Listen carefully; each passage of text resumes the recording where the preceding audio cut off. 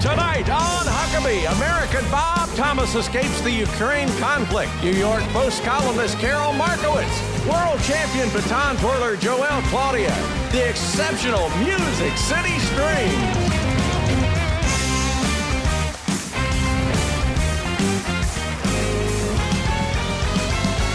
That's Trey Corley in the Music City Connection. And I'm your announcer, Keith Bilbrey. And now, here's Mike Huckabee.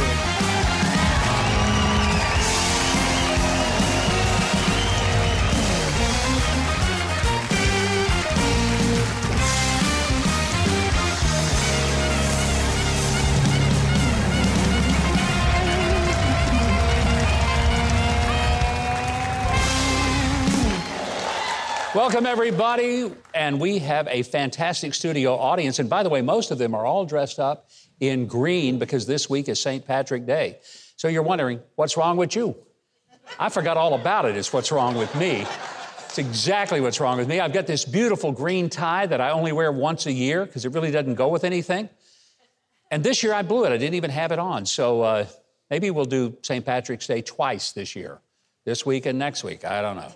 But we are so excited to have this group of folks here with us and grateful that you have joined us. A great show tonight. You're going to enjoy it.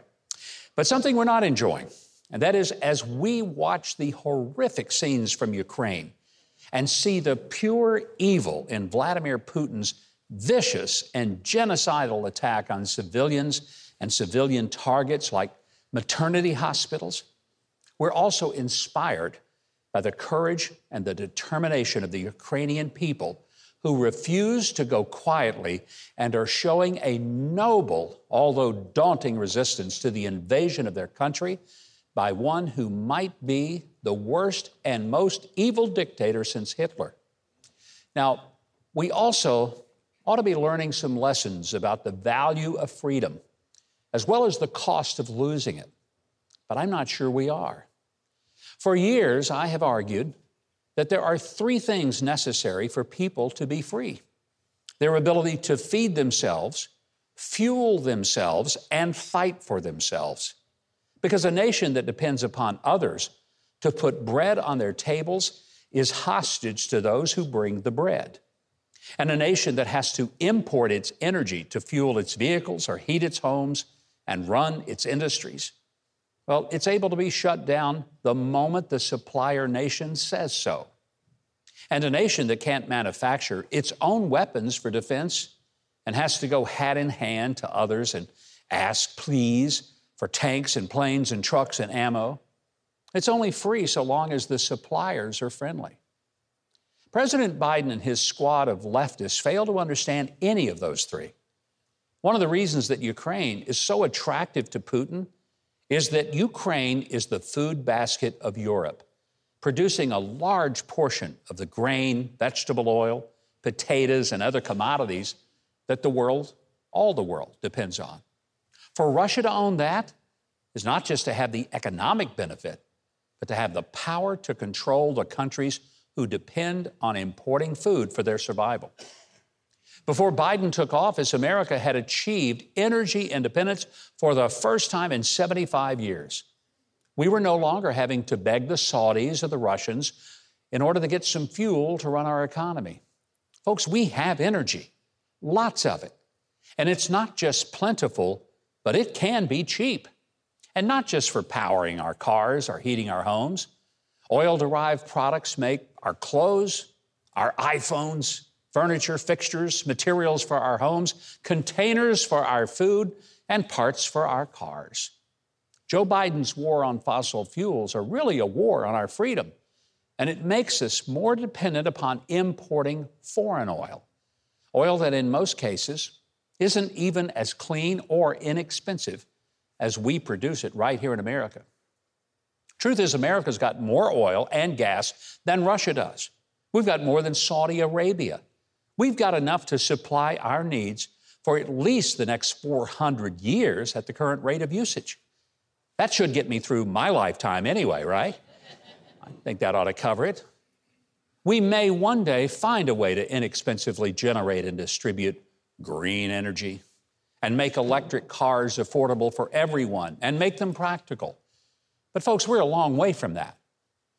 By the way, for some of us, going green would just simply be returning to our childhood. I mean, when I was a kid, we used wind and solar at my house to dry our clothes. It was called a clothesline. And it was right there in our backyard. And by the way, we didn't use gas-guzzling SUVs to transport ourselves to the city pool or to baseball practice at the Little League. No, we used our bicycles. And we sure didn't use smartphones and laptops that used up a bunch of energy.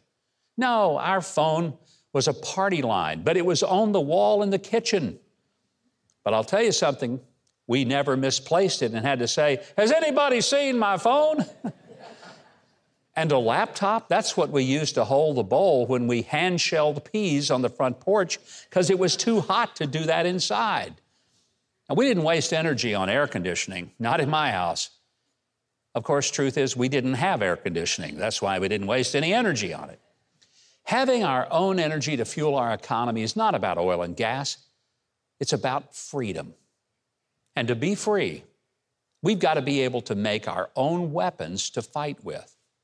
We won World War II in large measure because we were able to quickly turn our manufacturing capacity in order to build bombs and bullets and trucks and tanks to transport them and our troops.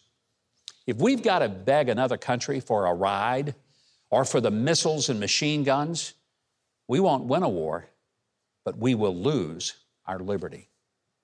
I pray for the brave people of Ukraine, but I pray that the stupid people in America will learn a lesson that our freedom is dependent upon our ability to feed ourselves, fuel ourselves, and fight for ourselves.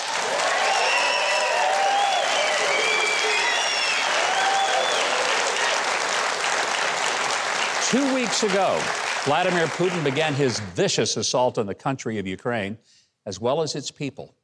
Bob Thomas is an American expat who made Ukraine his home for the last almost 6 years.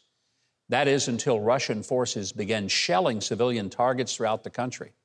When those air raid sirens went off, Bob and nearly 2 million others knew it was time to get out. About a week and a half ago, he was in Ukraine trying to get out of harm's way. He's here tonight with his harrowing story of escape from the country that he calls his second home. Would you please welcome him to our show and back home to the USA? Welcome, Bob Thomas.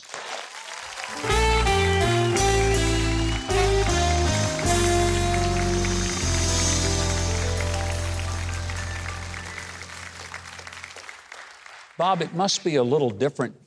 A week and a half ago, you were literally trying to get your life out of harm's way, not sure if you would ever see the USA again. Would you survive all that Putin was doing? And now you're sitting on stage in Nashville, Tennessee, on television, talking about it. So it's been kind of a whirlwind, huh? Of course. So I want you to take us through what you went through in those days leading up to Putin's invasion and then the process of getting out. Leading up to the invasion, there was so much conflicting information about whether this was real. And on the ground in Ukraine, lots of people really didn't believe it. Even Zelensky, the president of Ukraine, said, don't overreact. And most people felt as though any real increase in hostility would be the Donbass region. That's the far eastern tip, Lugansk, Donetsk, which is already very pro-Russian anyway.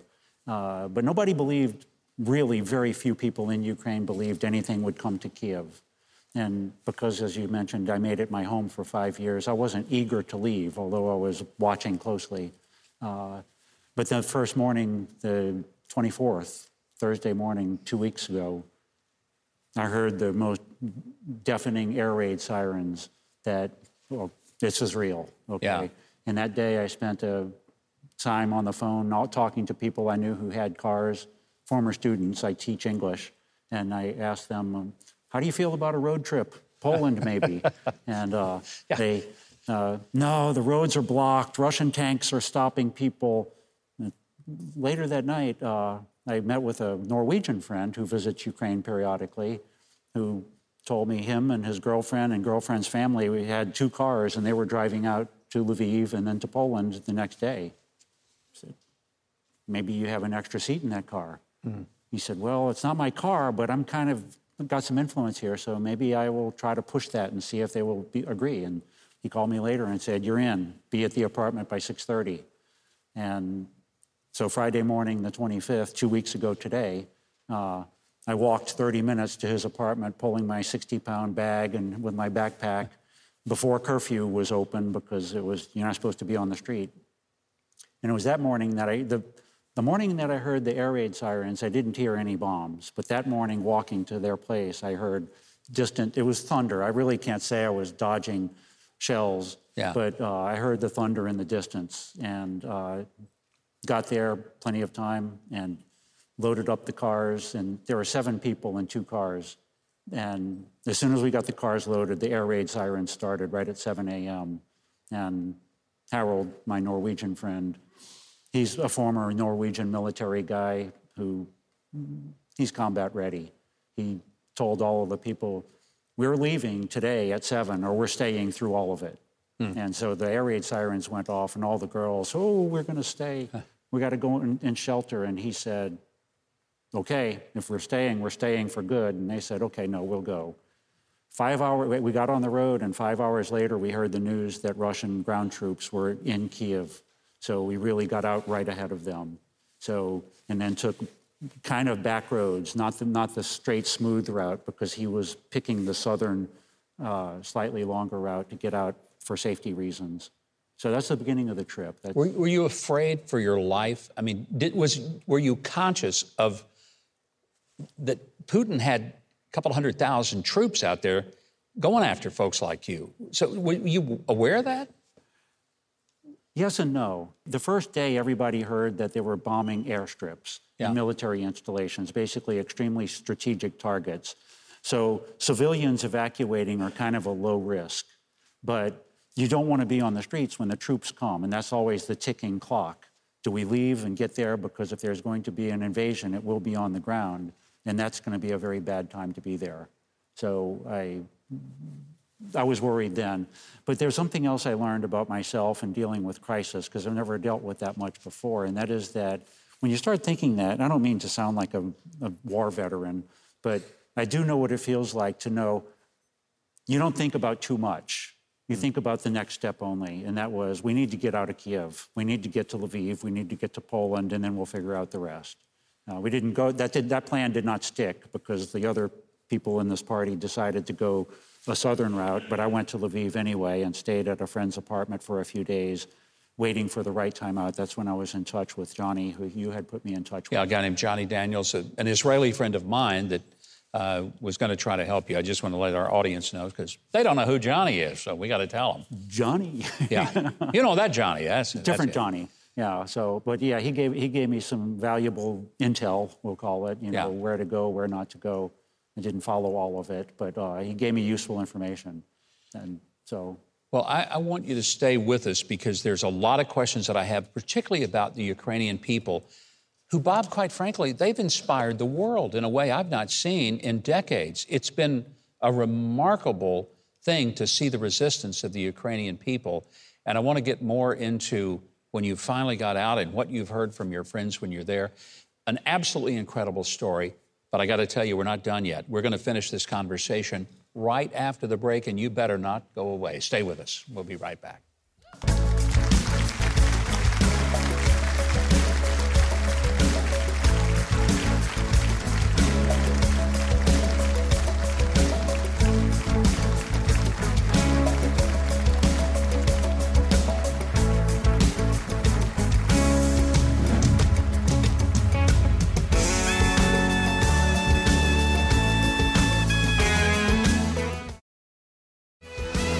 MikeHuckabee.com and sign up for his free newsletter, and follow @GovMikeHuckabee on Twitter.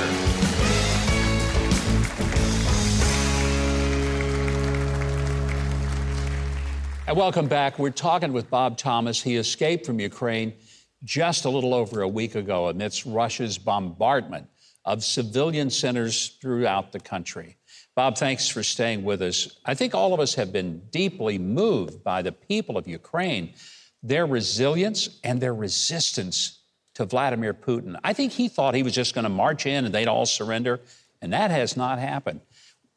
Were you surprised by that sense of resolve that we've seen from them? I am shocked. I am surprised and just inspired, yes.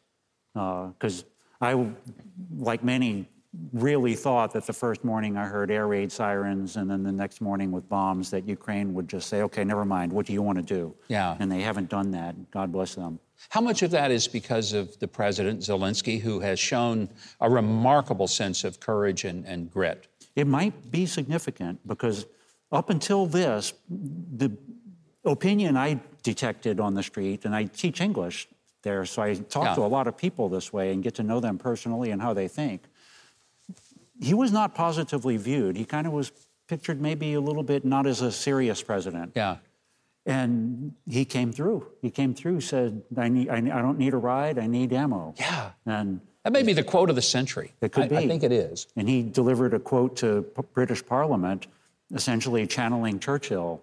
You know, we're going to fight in the streets and in the forest and in the fields. And so wow. And Bob, that's exactly what's happened. The Ukrainian men have gathered weapons. I mean, from some of them are teenagers all the way up to some older retired people. And they said, give me a gun. I'm ready to fight these Russians. And some of them are there's internet sites and networks, you know, Telegram chatbots and whatnot, where the people are a part of, and they share recipes for Molotov cocktails, and they're in their apartments making homemade bombs to throw at any invaders on the streets. I know people doing this. So are you in touch with friends and folks that you worked with and knew and taught in Ukraine? You know, I've been in touch with my doctors. A year ago, I had a very serious heart condition. That's not really heart, but the aorta. And my saintly, God-sent surgical staff is still working all day and all night, patching up people, plus fixing their normal aorta people. I've been in touch with them, and they are just, you know, I offered to continue our lessons whenever it was good for them, and the head surgeon explained, it's like, well, for now, probably we need to take a break, but as soon as Ukraine wins, we will resume. I love that. Yeah. I mean, I love that. That's right. What an encouragement and inspiration to all of us. And I wonder if this were where the United States was under attack like that, and somebody was viciously and ruthlessly coming in and killing civilians, would that be our response, or would we just put our mask on and say, okay, we surrender? I don't know. It's a tough question. Yeah, it is. And I think maybe Ukraine lives under that boot, that fear, that history of having been invaded and controlled before against their will. Yeah. And I think that part of that, it's not active in their everyday thinking, but I think it's in their cultural DNA that we're not going to let this happen again, sort of the anti-Holodomor. You know, Ukrainian people that I have known feel very, I would say, disconnected from the old Soviet Union, and they resented that whole connection that they had. They loved that they were made independent and were able to be free. And they've had their problems, corruption and other things, but at least they ran their own government, and it was a Ukrainian culture, not a Russian culture. Is that what's driving this sense of we will not surrender? I'm not really sure I can pinpoint that. And, you know, I have visited Ukraine before I actually moved there 5 years ago. And they have not been total anti-Russia the whole time. They speak Russian. The eastern half of the country is much more pro-Russian. They're still independent Ukrainians. The farthest eastern tip, Donbass, is maybe different. Mm-hmm. And they went 90+% to Yanukovych in 2 elections, which is the Putin president. But I think, yeah, there is a culture of deep in their DNA. It's just like in our DNA: give me liberty or give me death. Mm-hmm. The tree of liberty must be watered with by the blood of the patriots. These kind of things are way back in our mind. They're not here now because we're warm and we're comfortable and we don't hear bombs and bullets. But maybe if we did, those things would come up. And I think maybe that's what happened in Ukraine. Well, I know that you are a strong believer and you have relied upon prayer and asking God to get you out. Would you go back? Absolutely, if it's safe. I'm too, my medical condition makes me a little bit too fragile to go back and fight or be active and run away from bombs and bullets. But if it becomes stable again, I really, really love Ukraine. The culture, the people are just wonderful. I love it. Bob, thank you for being here. It is an honor to have you. It's also refreshing to hear someone who gives us a firsthand understanding of what's been going on, because quite frankly, I don't know to trust the news media a lot these days, so I can bring you here and trust you and thank you for telling us your incredible story. Now, Keith has got his story, and he's going to tell us what's coming up in the rest of the show. Next, conservative family advocate Tony Perkins explains President Biden's bizarre agenda, plus the internationally famous Music City Strings performed right here on Huckabee.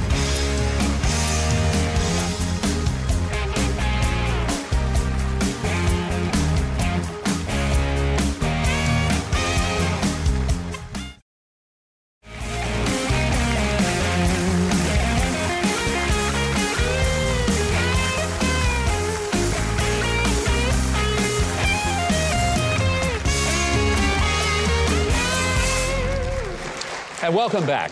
Tony Perkins is an ordained minister, a broadcaster, a Marine, and a former police officer and a former legislator in the state of Louisiana.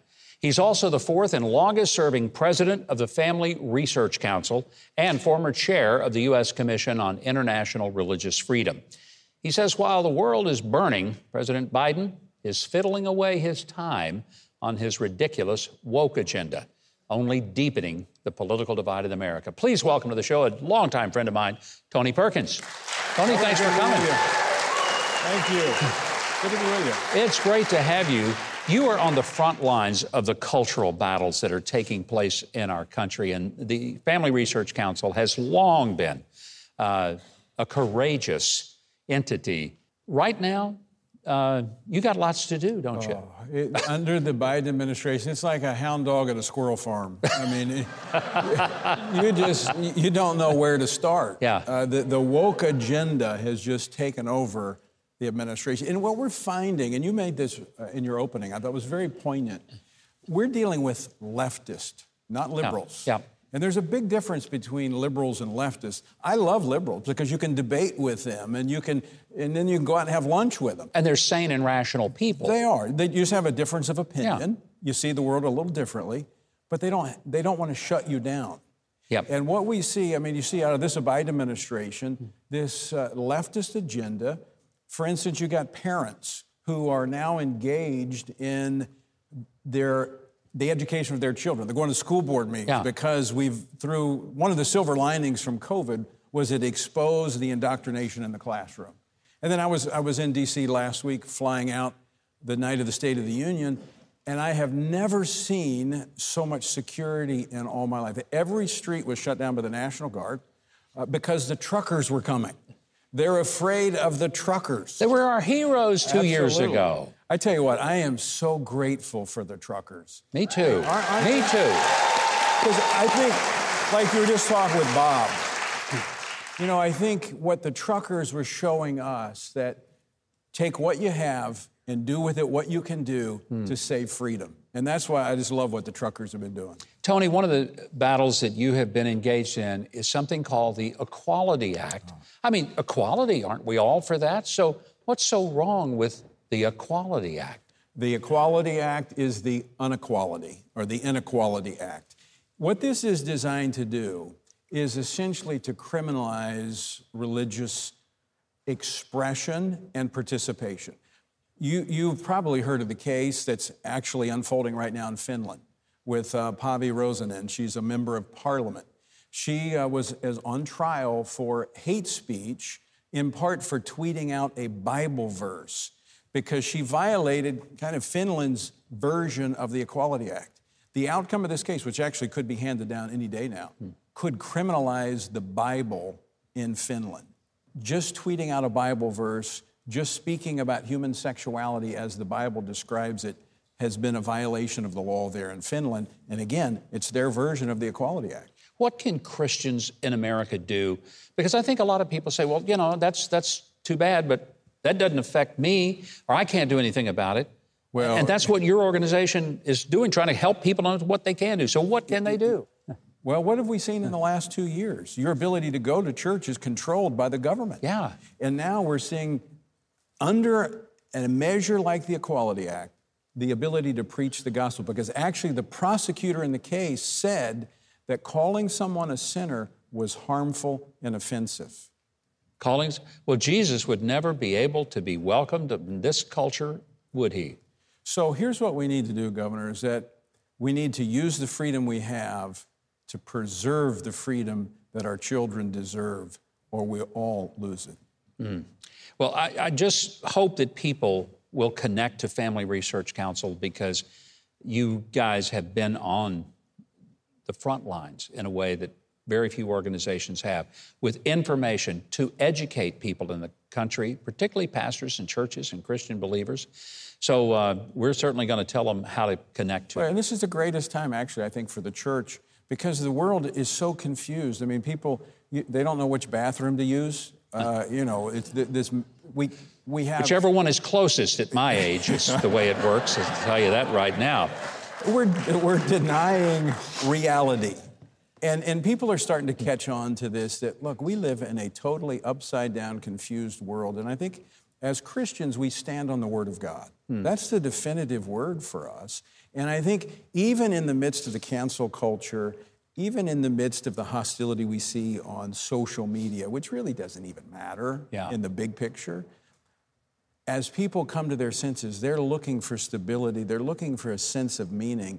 And if we're living out the purpose that God has given us, guess what? I think we're going to attract a lot of people to the truth of the gospel if we're brave enough to live it out. And that's what we've got to be. Amen. For our audience, if you'd like to keep up with Tony Perkins, and I hope you will, go to Huckabee.tv. We have links for you right there to all the things that Tony and the Family Research Council is doing. Speaking of research, Keith has been doing some research on tonight's show, and he's going to unveil what he's found out and tell us. Well, I'd love to. Up next, Carol Markowitz holds government leaders accountable on COVID. Later, champion baton twirler Joel Claudio performs on Huckabee.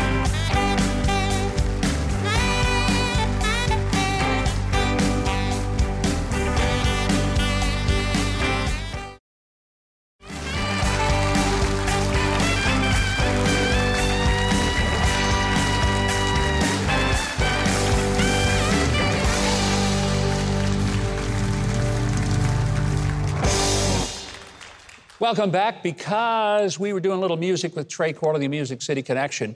Don't know if you recognize it, but us old people do. Everyday People, Sly and the Family Stone. Speaking of everyday people, these are the everyday best band members in the country. Trey Corley and the Music City Connection.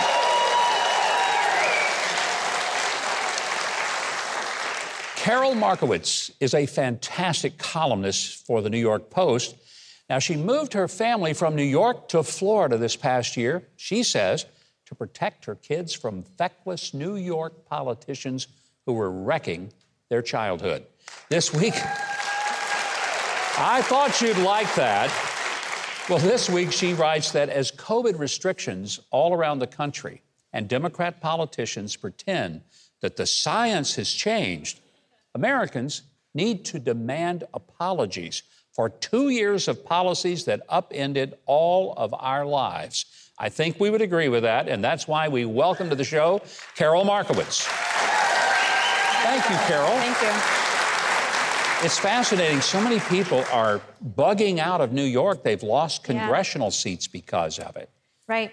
You know, it was a big story that our family left because I had always been, I kind of jokingly called myself a New York supremacist. I thought New York was the greatest city ever. I was raised in Brooklyn. My husband was raised in Queens. We were going to stay there forever and retire to Manhattan. We had a whole plan. And the fact that we pulled the plug on that plan said something very bad about where New York was heading. Because if they lost us, that means they could lose anybody. And it was really sad. What was the turning point for you? What was that? Just, this is it. That we no more. We're out of here. I couldn't see a path to sanity. We had been in this COVID restriction mania for so long, and I just saw that New Yorkers had not a lot of interest in getting out of it. So what I always say about it is, yes, the politicians were terrible, and absolutely they played a large role in pushing us out. But really, my fellow New Yorkers were where I was disappointed. I thought that when private schools opened but public schools didn't, I thought, well, this is it. This is when they're going to march in the streets. And nobody marched in the streets. There was no outcry last year.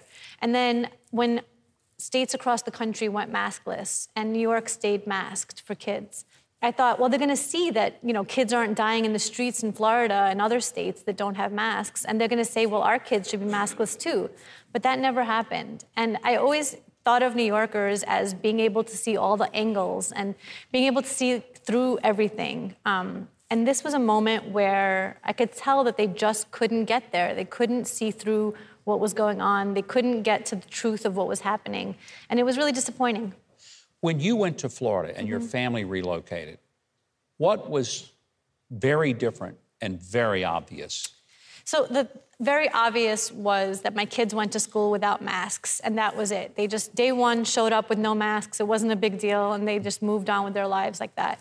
But little things that weren't obvious to me that had been lost in New York, like circle time in kindergarten. They don't have that in New York City right now because you're not allowed to interact with other kids. Book fairs.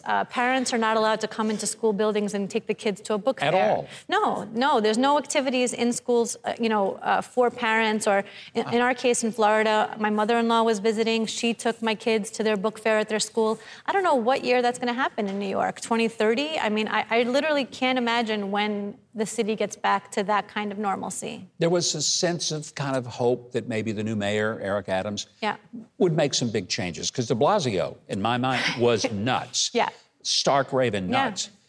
But it doesn't seem that Adams has made big changes. Do you think he will? I also had a lot of hope for Mayor Adams. He is... So finally, schools in New York City moved away from masking. About a month ago, they unmasked outside. And when I tell people outside New York that they were wearing masks outside, it's just like, what? But now they've also allowed mask optional inside schools, except for 2-, 3-, and 4-year-olds, because there is no vaccine for them. And that's just insane. No other country is even masking 2-, 3-, and 4-year-olds. But he says he's following the science. There's no science to suggest that that's necessary. Yeah, a lot of faith already has been lost in him, and I root for New York. I want it to come back. I won't be back, but I want New York to succeed. And Mayor Adams is already on a wrong path. You're going to release a book later this year, and you're going to talk about the impact of wokeism on children.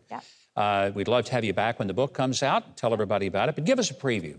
Tell us what it's going to be. So the preview is that wokeness is destroying childhood in a variety of ways. We now kind of see it in schools, but it's not just schools. It's happening throughout just all manner of society, in book publishing, in health organizations. I mean, obviously in the way we handled COVID. And what I mean by that is, I laughed when you and Tony were saying that you like liberals. I just wanted to be like, oh, Tony Perkins says he likes liberals and Governor Huckabee agrees. But that's really it. Liberalism or leftism even isn't new. But what's new is the shutting down of opinion. This wokeness, it doesn't let you say anything that's not specifically allowed. And so what happened with COVID, for example, is that anybody who spoke out at all against the approved narrative was immediately shut down in every way. They might even have their lives destroyed. And I mean, Parents were afraid to speak out and say, I want my kid's school to open. They were afraid someone would call their job and say, this person wants teachers to die. And there was a famous story a few days ago where a Levi's executive, Jennifer Say, actually quit, was pushed out because she wanted schools to open, the most sane, rational thing in the whole world, to want her kids to go to school, and she wasn't allowed to keep her job because of it. I saw it. It was an amazing interview. And she was a classic liberal. Exactly. But again, the kind that I love to hang around with because I get traction from people that I disagree with. But they're sane and they're reasonable. Carol, we're looking forward to having you back when the book comes out. You. And I know it's going to be a very significant work that we will all look forward to seeing. Now, for our audience, if you'd like to keep up with Carol's latest columns at the New York Post, go to Huckabee.tv. We'll connect you. You'll get more information on Carol and the columns that she's doing for the Post. And to keep up with the latest on this show, well, there's only one person to hand that over to, Keith Bilbrey. Here he is. Well, next, the amazing talents of champion baton twirler Joel Claudia, plus star student entertainers, the Music City Strings perform on Huckabee.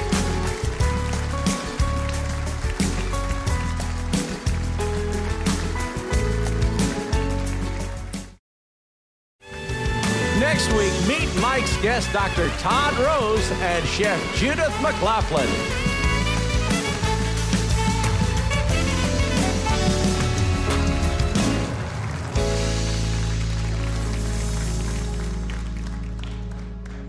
My next guest has, well, let's just say an unusual act because it combines acrobatics, dance, and some very unique skills. Would you please welcome 5-time men's champion for the National Baton Twirling Association and 2-time world champion baton twirler, Joel Claudia.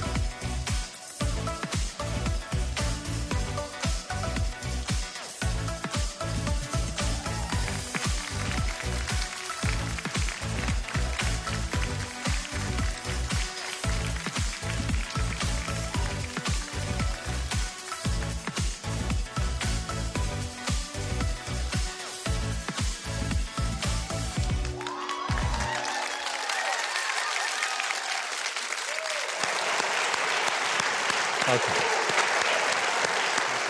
Oh, wow. You know, Keith, that was fascinating. Have you ever twirled at all? I got to tell you, I have not. Joel, do you think you could teach me something? I certainly can. Come Joel, over here. I'm going to let's make you a try it out. twirler. Come on. Yeah.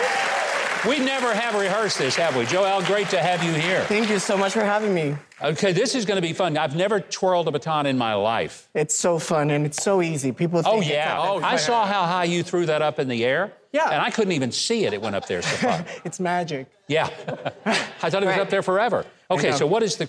Okay. There's a baton right there, my friend. All right. Anyone can twirl, honestly. Like You think this is- so? Yes, definitely. We can start with the basic movement. Okay. And then from there, we just develop the difficulty. There you go. All right. I think you're a pro. That's how Brandon. Miss Mickey Mouse did it on the Mickey Mouse Club when he... She was my coach. Yeah. All right. All right. So let's start with the basic, guys. You see, I did a lot of things around my body without touching the baton. Those are called rolls. So I'm going to teach you one of the basic ones right now. We're going to put your hand right in front of you, the left hand. Left You hand. were right. There you go. My other left. And now what you're going to do All right. is put the baton right next to your pinky. Okay, like this. Yes, just like that. Just hold it a little bit right here. Boom. Okay. And then from here, you're just going to roll it from one side to the other. Just push it and catch it with the same hand. There you go. Wow! Wow. I'm amazed myself. Yes, indeed. Wonderful. Well, now we're going to do the same thing, Okay. but now it's going to get a little trickier. And now instead of doing it on top of your hand, you're just going to bend your elbow right here like this. Bend your elbow there. I'm going to put it up, Okay. twist a little, Okay. there you go. And now we're going to put the same thing, same movement of going from one side to the other. Really? Yeah, here, I'll show you. Okay. Put it right here, and Okay. then you just push and catch it with the other hand. It's like... I was just testing you to see if you... More like it, yeah. All you have to do is make sure that you push it just a little bit. It'll roll over your elbow. Okay. You catch it on the other side.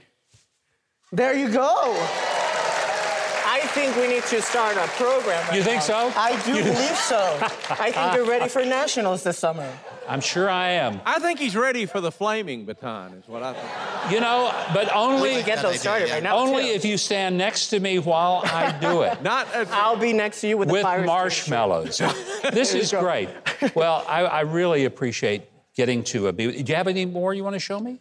I have one more. Okay. You know that you were impressed about how high I can Yes. my baton. See how cool that is? It takes. It just takes I said, a little that's bit going to of hit me in the practice. face. No. We're never. That's never going to happen. This is going to be the big. Ooh, Oh, got it right there. I really amazing. think you tossed it out. I was ready to duck. And you should be. Okay. So Look out, very right. simple, quick. All you're going to do, hold your baton right from the middle, right? Okay. Now you're just going to do a twist movement and come back. Just twist and come back. There I you got go. that. Now, here comes the tricky All right. part. Now you're going to let it roll over the thumb. Like this. As you twist, you're going to let go of the baton and it's going to roll over your thumb and catch it with the left hand. Oh, you think so, huh? I think so. Do that one more time. Look, I'll go in slow motion. Okay. Just twist, and as with the momentum, it'll roll over the thumb, and then you catch it down. Okay. Drop down. There you go. I've never had as much. I love it. This is impressive. I am so happy that I met you. Now I can totally train you and That's take you right. to nationals in the summer. He's going to be the next men's national champion. I think there's a future in this for me. Hey, visit Huckabee.tv for links to see more of the amazing Joel Claudio. Hey, Keith, why don't you twirl on over to your podium and you tell us what's coming up next? I can't wait to see you at the Disney Parade down at Walt Disney World. After the break, extraordinary student talents of Music City String. Stay with Huckabee.